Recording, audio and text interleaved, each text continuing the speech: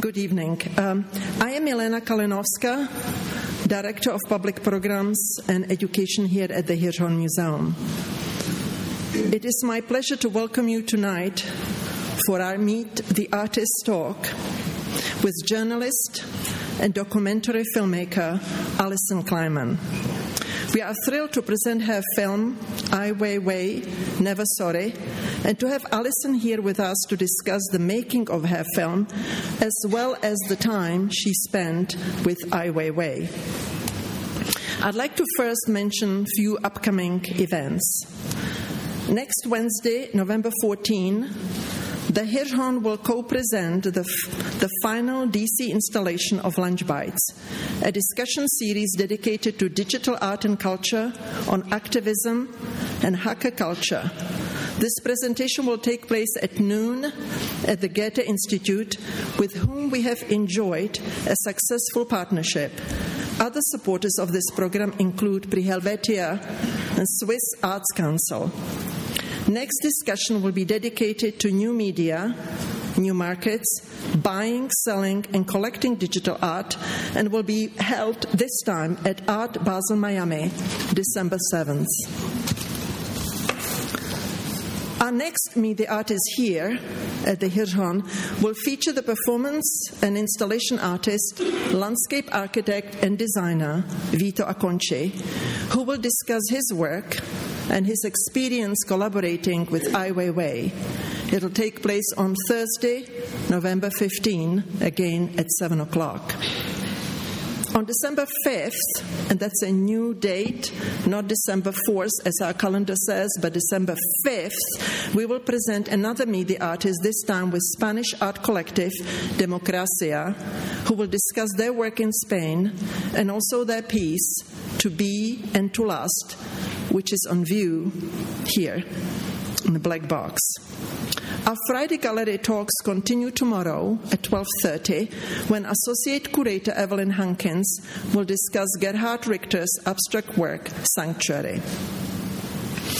I also would like to acknowledge several individuals. I'd like to thank especially Assistant Curator Mika Yoshitake, Assistant Curator on the current exhibition Ai Weiwei. Further, I'd like to acknowledge curator of our film and black box series, Kelly Gordon, also manager of adult programs, Caroline Elliott, and Sarah Gordon of exhibitions for their invaluable effort behind this evening event. Thank you also to Kerry Brower, Chief Curator and Deputy Director. In addition, I'd like to acknowledge special support of James Elephantis. Tonight, we have with us also Robert Lerman, trustee, and Jim Dimitrian, Hirshhorn's distinguished second director. Now, let me introduce the artist, Alison Klayman. She first went to China in fall of 2006 on a trip that was meant to last 5 months. She traveled around the country and began learning Mandarin. After canceling her ticket home, she moved to Beijing. In 2008, she became accredited journalist, producing radio and television feature stories for PBS Frontline, the New York Times Op Doc series, NPR's All Things Considered, and others. She also began shooting her debut documentary feature, Ai Weiwei, Never Sorry, following the artist activist for 3 years and gaining extraordinary access to his life and work.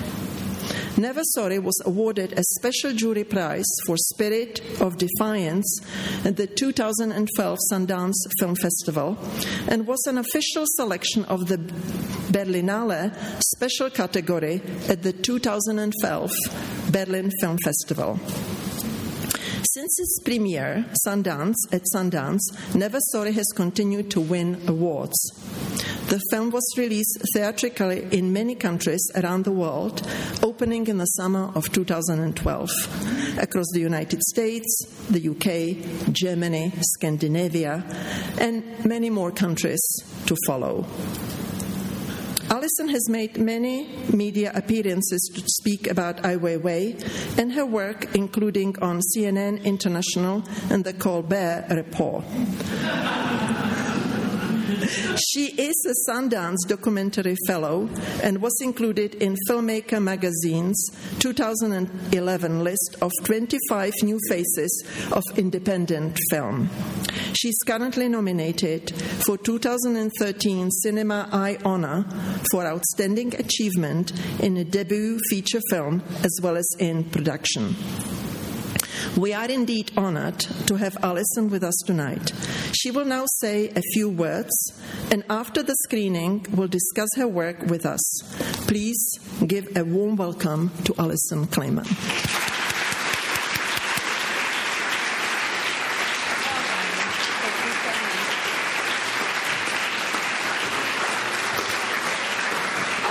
Thank you so much for coming out tonight. I just want to echo all of the thank yous that were just said and add Milena to that list. But to Milena, to Mika, to Caroline, and everyone who helped to bring me here. It's a really special place to be screening the film. As you've heard, it's been around, and I've been around this year. But DC has always had a really special place for this film, and a big reason for that is the fact that the According to What show is here. And so if you're seeing this because you've already seen the show, or if you're seeing the film for the second time, or great, and if not, definitely I think you'll be inspired to walk around the exhibit later. I just really, really want to encourage you to stay for the Q&A afterwards so we can have more of a conversation. And without further ado, please enjoy Never Sorry.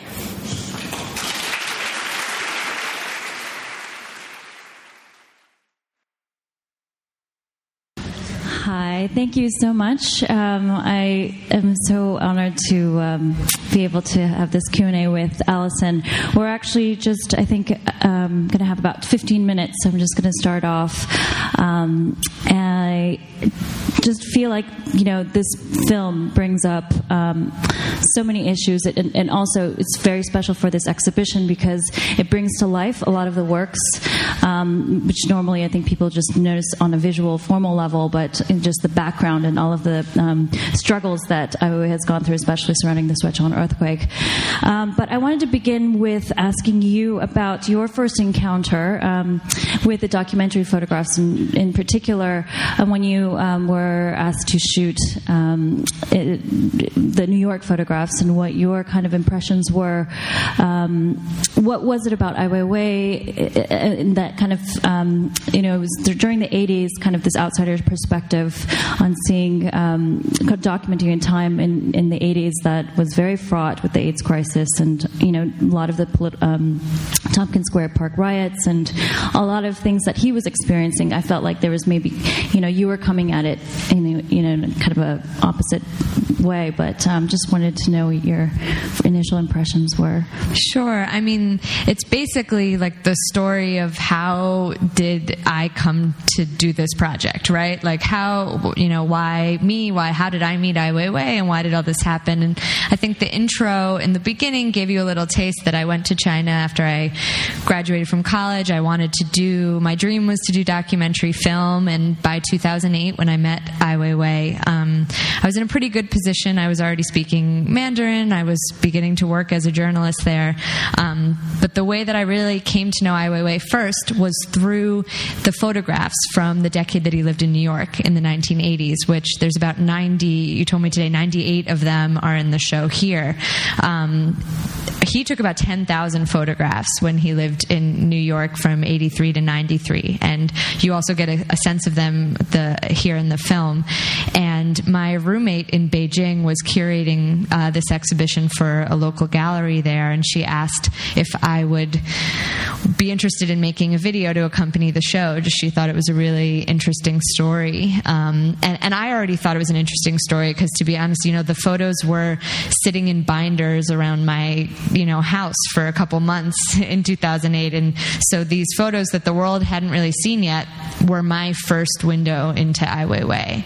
I think it was also really, really fitting because, I am an outsider to this story and to China, and this was talking to him about his period of living in New York, kind of as an outsider, but also in a way as this kind of funny insider too. I mean, so many of the interviews I did with his friends and peers from that time, and his brother as well, saying, Weiwei knew the best clubs, the best restaurants. He knew how to get in this place and that place. He knew where to go. Like, he was the consummate New Yorker. But I think that I felt like when I met Ai Weiwei, one, it was a really special, it felt like a special moment because the kind of space that we were both in, I think it created room for a natural affinity. Him thinking about his kind of youth spent in New York, and he was talking with me and my roommate Stephanie Tung, who were two Americans living in Beijing, and clearly there was so much swirling around, and that's where I think this film kind of comes from, because yes, we were talking about New York, but also the conversations couldn't help but turn to his blog, couldn't help but turn to this earthquake campaign that he was just starting. So within, our first few weeks together, I shot about 20 hours, and there was so much stuff that didn't fit into that video about his photographs from New York that I was just convinced, I gotta figure out what's going to happen with this, and I want to know more, and I want to be able to do something that can both allow me to explore who he is more, but also to introduce him to a bigger audience, but as a person, like as the individual, because I felt like one of the strong first impressions was just how kind of charismatic and mysterious, he was, and I felt like you could watch him for 90 minutes. There should be a feature film about him. Yeah. Well, I think that that kind of balance that you make between the personal and the political in this film is so poignantly, and also just the resilience that he has, and also the fragility. I mean, it's quite astonishing, how you kind of track that balance. But also, I also felt that the film parallels the rise of social media, and some may argue it's kind of like the history of Twitter. And as a digital platform, and the BlackBerry has become like his protagonist. But in the film, you just weave through Ai Weiwei's use of social media in a very kind of adept way, and his challenges against the state. And I just wanted to ask you about how that experience was in terms of editing the film and incorporating that process. Sure. I mean, so I guess it was. I knew that Twitter, that Ai Weiwei's online presence had to be like a character in the film, basically. It became clear over time, and his favorite topic, I would say, over these few years was always the power of the internet. I felt like, maybe if he got prickly about answering some question, if you just turned it to the power of the internet, he was ready to talk about that. And I kind of greeted it, I think, with a little bit of like, yeah, because, it's easy to take that for granted. Mm-hmm. Also, most of this film was shot pre-Arab Spring, pre so many things, I feel like, in our world, whether it's Occupy, whether it's, the elections, the big news is how Obama's tweet was like the most retweeted tweet of all time. I mean, like, that wouldn't have been the story of 2008 necessarily. That was like kind of a thing this year. I just feel like so many things that happened also amplified the importance of social media, that by the time I came around to editing the film, I think I had kind of come around to what he was talking about. And I think we can all really appreciate why this story, and why really who Ai Weiwei is today. He wouldn't be the same. There's Ai Weiwei pre and post internet, and what he's done with it is really kind of a model for, it's in that way, it's not unique, because there are so many other stories where we're seeing how social media is kind of infusing it with more power, again, like the Arab Spring. And I do think, there aren't that many other documentaries, and there is just going to be more, but where you're seeing hashtags and like Twitter feeds in it. but I just felt like it was totally natural. It just, you had to do it. It's the same thing as like there had to be cats in the movie, there had to be food in the movie, and, all the like topics. There's some blog photos on screens here at the museum, and they're kind of organized by topic, and there's like animals, food, journalists, and it's the same thing. I was like, well, we got to see that he gets interviewed all the time. We got to see, that he has a good sense of humor, and that's a big part of his appeal also online, I think, and why, he is very focused with communication. He's very focused with reaching out to young people, and also with interaction. I think that's the main thing. His online, that's why I wanted to put in the project where people read the names, because, and the earthquake investigation, I mean, all of it, it's very participatory. It's not just about him promoting himself online. I think his online practice is really something else. And I think that's why it's exciting. There's like little pieces of that in this show too, so you can see it. Right. I just love, I think just the contextualization between, some of the, I know you weren't able to include the, some of the works like the rebar that we have in our galleries, but that work actually he was already beginning to think about as you were kind of ending.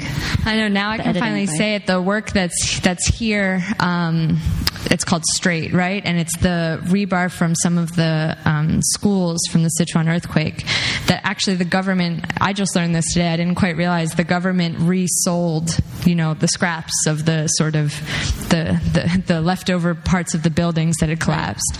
And so they put it was on sale. So Weiwei bought that rebar. 200 tons. 200 tons from the government. And then what he did was he set these workers to just sit there, and they manually straightened out all of these bars, and I knew the last time I saw Weiwei, which was after he was released, like a couple months after he was released, I went to shoot a few pickup shots, but also to show him the rough cut, and they were working on that, and I was like, I wish you had made this work like 2 years earlier, because it's great. It's just so great because it's full sensory, because it has sound too, and he was really smart. He had people recording these sounds. It was really like different tones depending on the, who was hitting what, where, and there was this motion, and it fits the whole story. So he was like, you can't put it in because the work's not going to be out until after the film premieres at Sundance. But I was still in that mode where I had to be shooting everything. So he let me shoot it. So I was saying to Mika, the shot at the end of the destruction of the Shanghai studio, I sort of lingered on this one shot with all the rebar kind of together. And that was my personal nod to like, I know this work is coming, but I can't say anything about it yet. So it was really exciting to see it here today. Okay, well, I don't want to take up too much of this time, so I'm going to hand it over to the audience. If you have any questions for Alison, please raise your hand. You were in China for a pretty long time, obviously, and I was just wondering how long it took you to put this together, because it's really fantastic and it spans years as far as I can tell. Yeah, thank you so much. So I started filming, the day I met Ai Weiwei was the day I started filming for this, and it was the end of 2008, and I would say I was editing and perfecting this movie right up to the end of 2011. I mean, this was basically a work of a very full 3 years. I shot for 2 years. The end of 2010, around the time of the Tate show, I felt like a switch flipped, and I was like, oh my God, I have so much material. I can definitely make this movie now. And I decided, I'd film at the Tate, and then I'd kind of wrap it up. And I was editing the film in New York. But as you can see, and I knew Ai Weiwei's story was going to continue on, but I had a lot to say already. But when they announced the demolition of the Shanghai studio, I felt like that was a really important story. And of course, his response with the river crab party, I felt like that was really important. So I went back and shot some more. And then while I was editing in New York, of course, he was detained in April of 2011. So that sort of, in some ways, prolonged the edit, but also, it was also just, this story was like undeniable. This was like, it was like dealing with something in real time. And fortunately he was released, and I feel like that was the best kind of gift to the film in terms of then not feeling like we were editing under pressure, and we kind of like took a breath and then returned and finished it, and we premiered at Sundance in January of this year. And then this whole year, up until now, has been solid traveling with the film too. So also to anybody who, you know, is an aspiring filmmaker in the audience, it's like the life of the film is longer than you expect. Certainly with documentary, anyway, it's longer than you expect, and then it's even longer when it's time to bring it out into the world. And we're really fortunate that this has really been a very international film, and we've got, you know, theatrical releases in Hungary and Taiwan. It's opening up in France soon. We were here in the U.S. I mean, it's really great. So I've been kind of traveling with it since then. So it's been many years. Did the Chinese authorities ever try to block you from shooting the work? Because you become the eye on Ai Weiwei for all this time, and it's, you know, as I was seeing the movie, I was wondering, did they ever try to silence her? Sure. So there are. The scenes in Chengdu where I was with him, when he's returning to essentially go to the police stations and the courthouses to demand an appeal, an investigation, you know, into his case, those trips were ones where I definitely ran into trouble. And it's not in the film, but yes, I was, you know, my shooting was interfered with, whether the camera was taken, whether I was, you know, just pulled aside, whether tapes, you know, all of this kind of stuff did happen. But aside from those trips, where again, I mean, we were going in a big group with a lot of cameras right to the police stations. I mean, that was like the purpose of those trips. Aside from them, I really didn't run into that much interference. And I think, you know, a couple of reasons.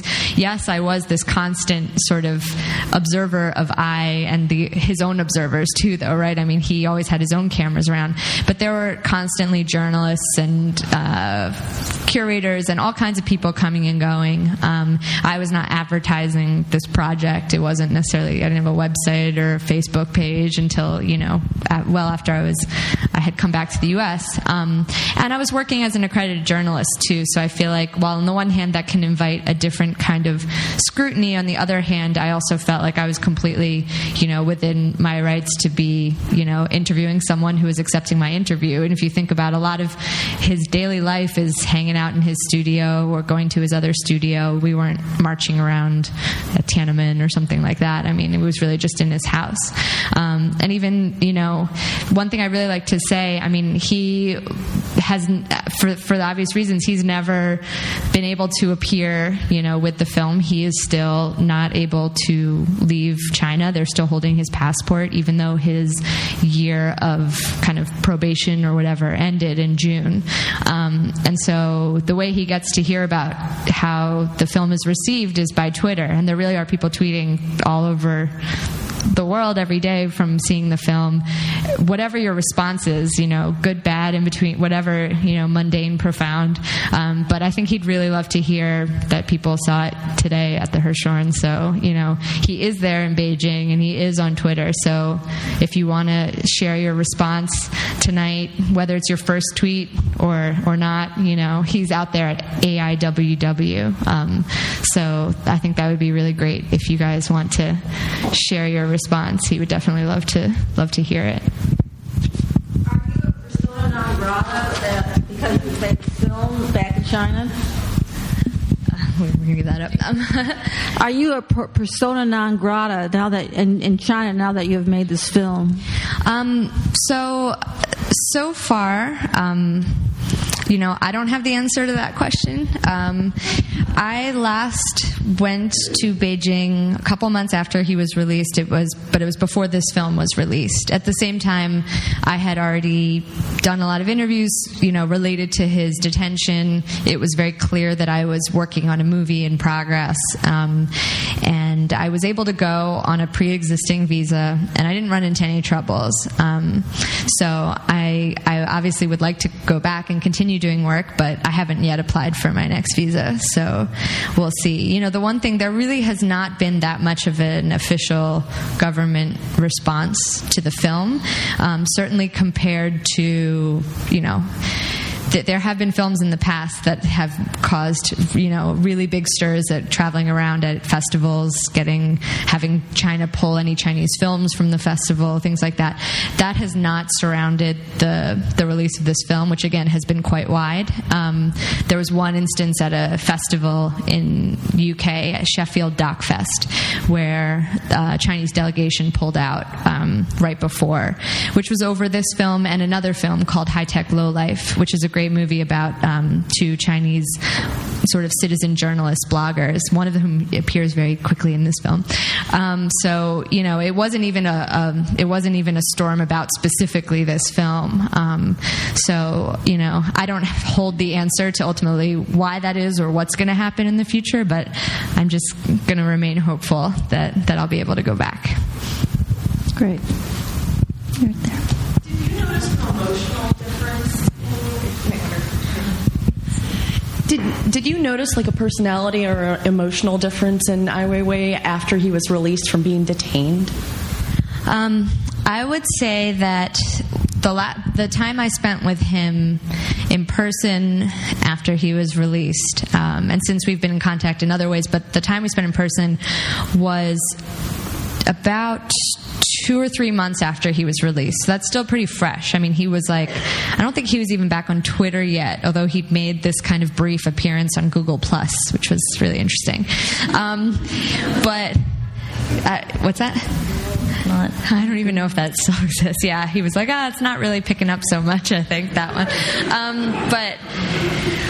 But it was super clear that, I would say yes. I would say that he was clearly really preoccupied with processing and remembering and being like, what am I supposed to do in response to the detention? I mean, I felt like any moment, if it got quiet, he would pick up by saying, there's one guy who would question me, he would say, like, every time it would come back, he'd bring up another story about that time, which to me meant that was what was on his mind, and in the quiet moments.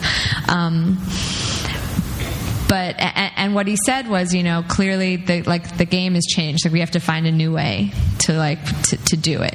But to me, the resolve of, or rather the commitment to thinking what's important, I didn't feel like his values had changed, but I think that the sort of optimism that his personal case was going to come out in whatever way, I feel like maybe he wasn't so optimistic about that.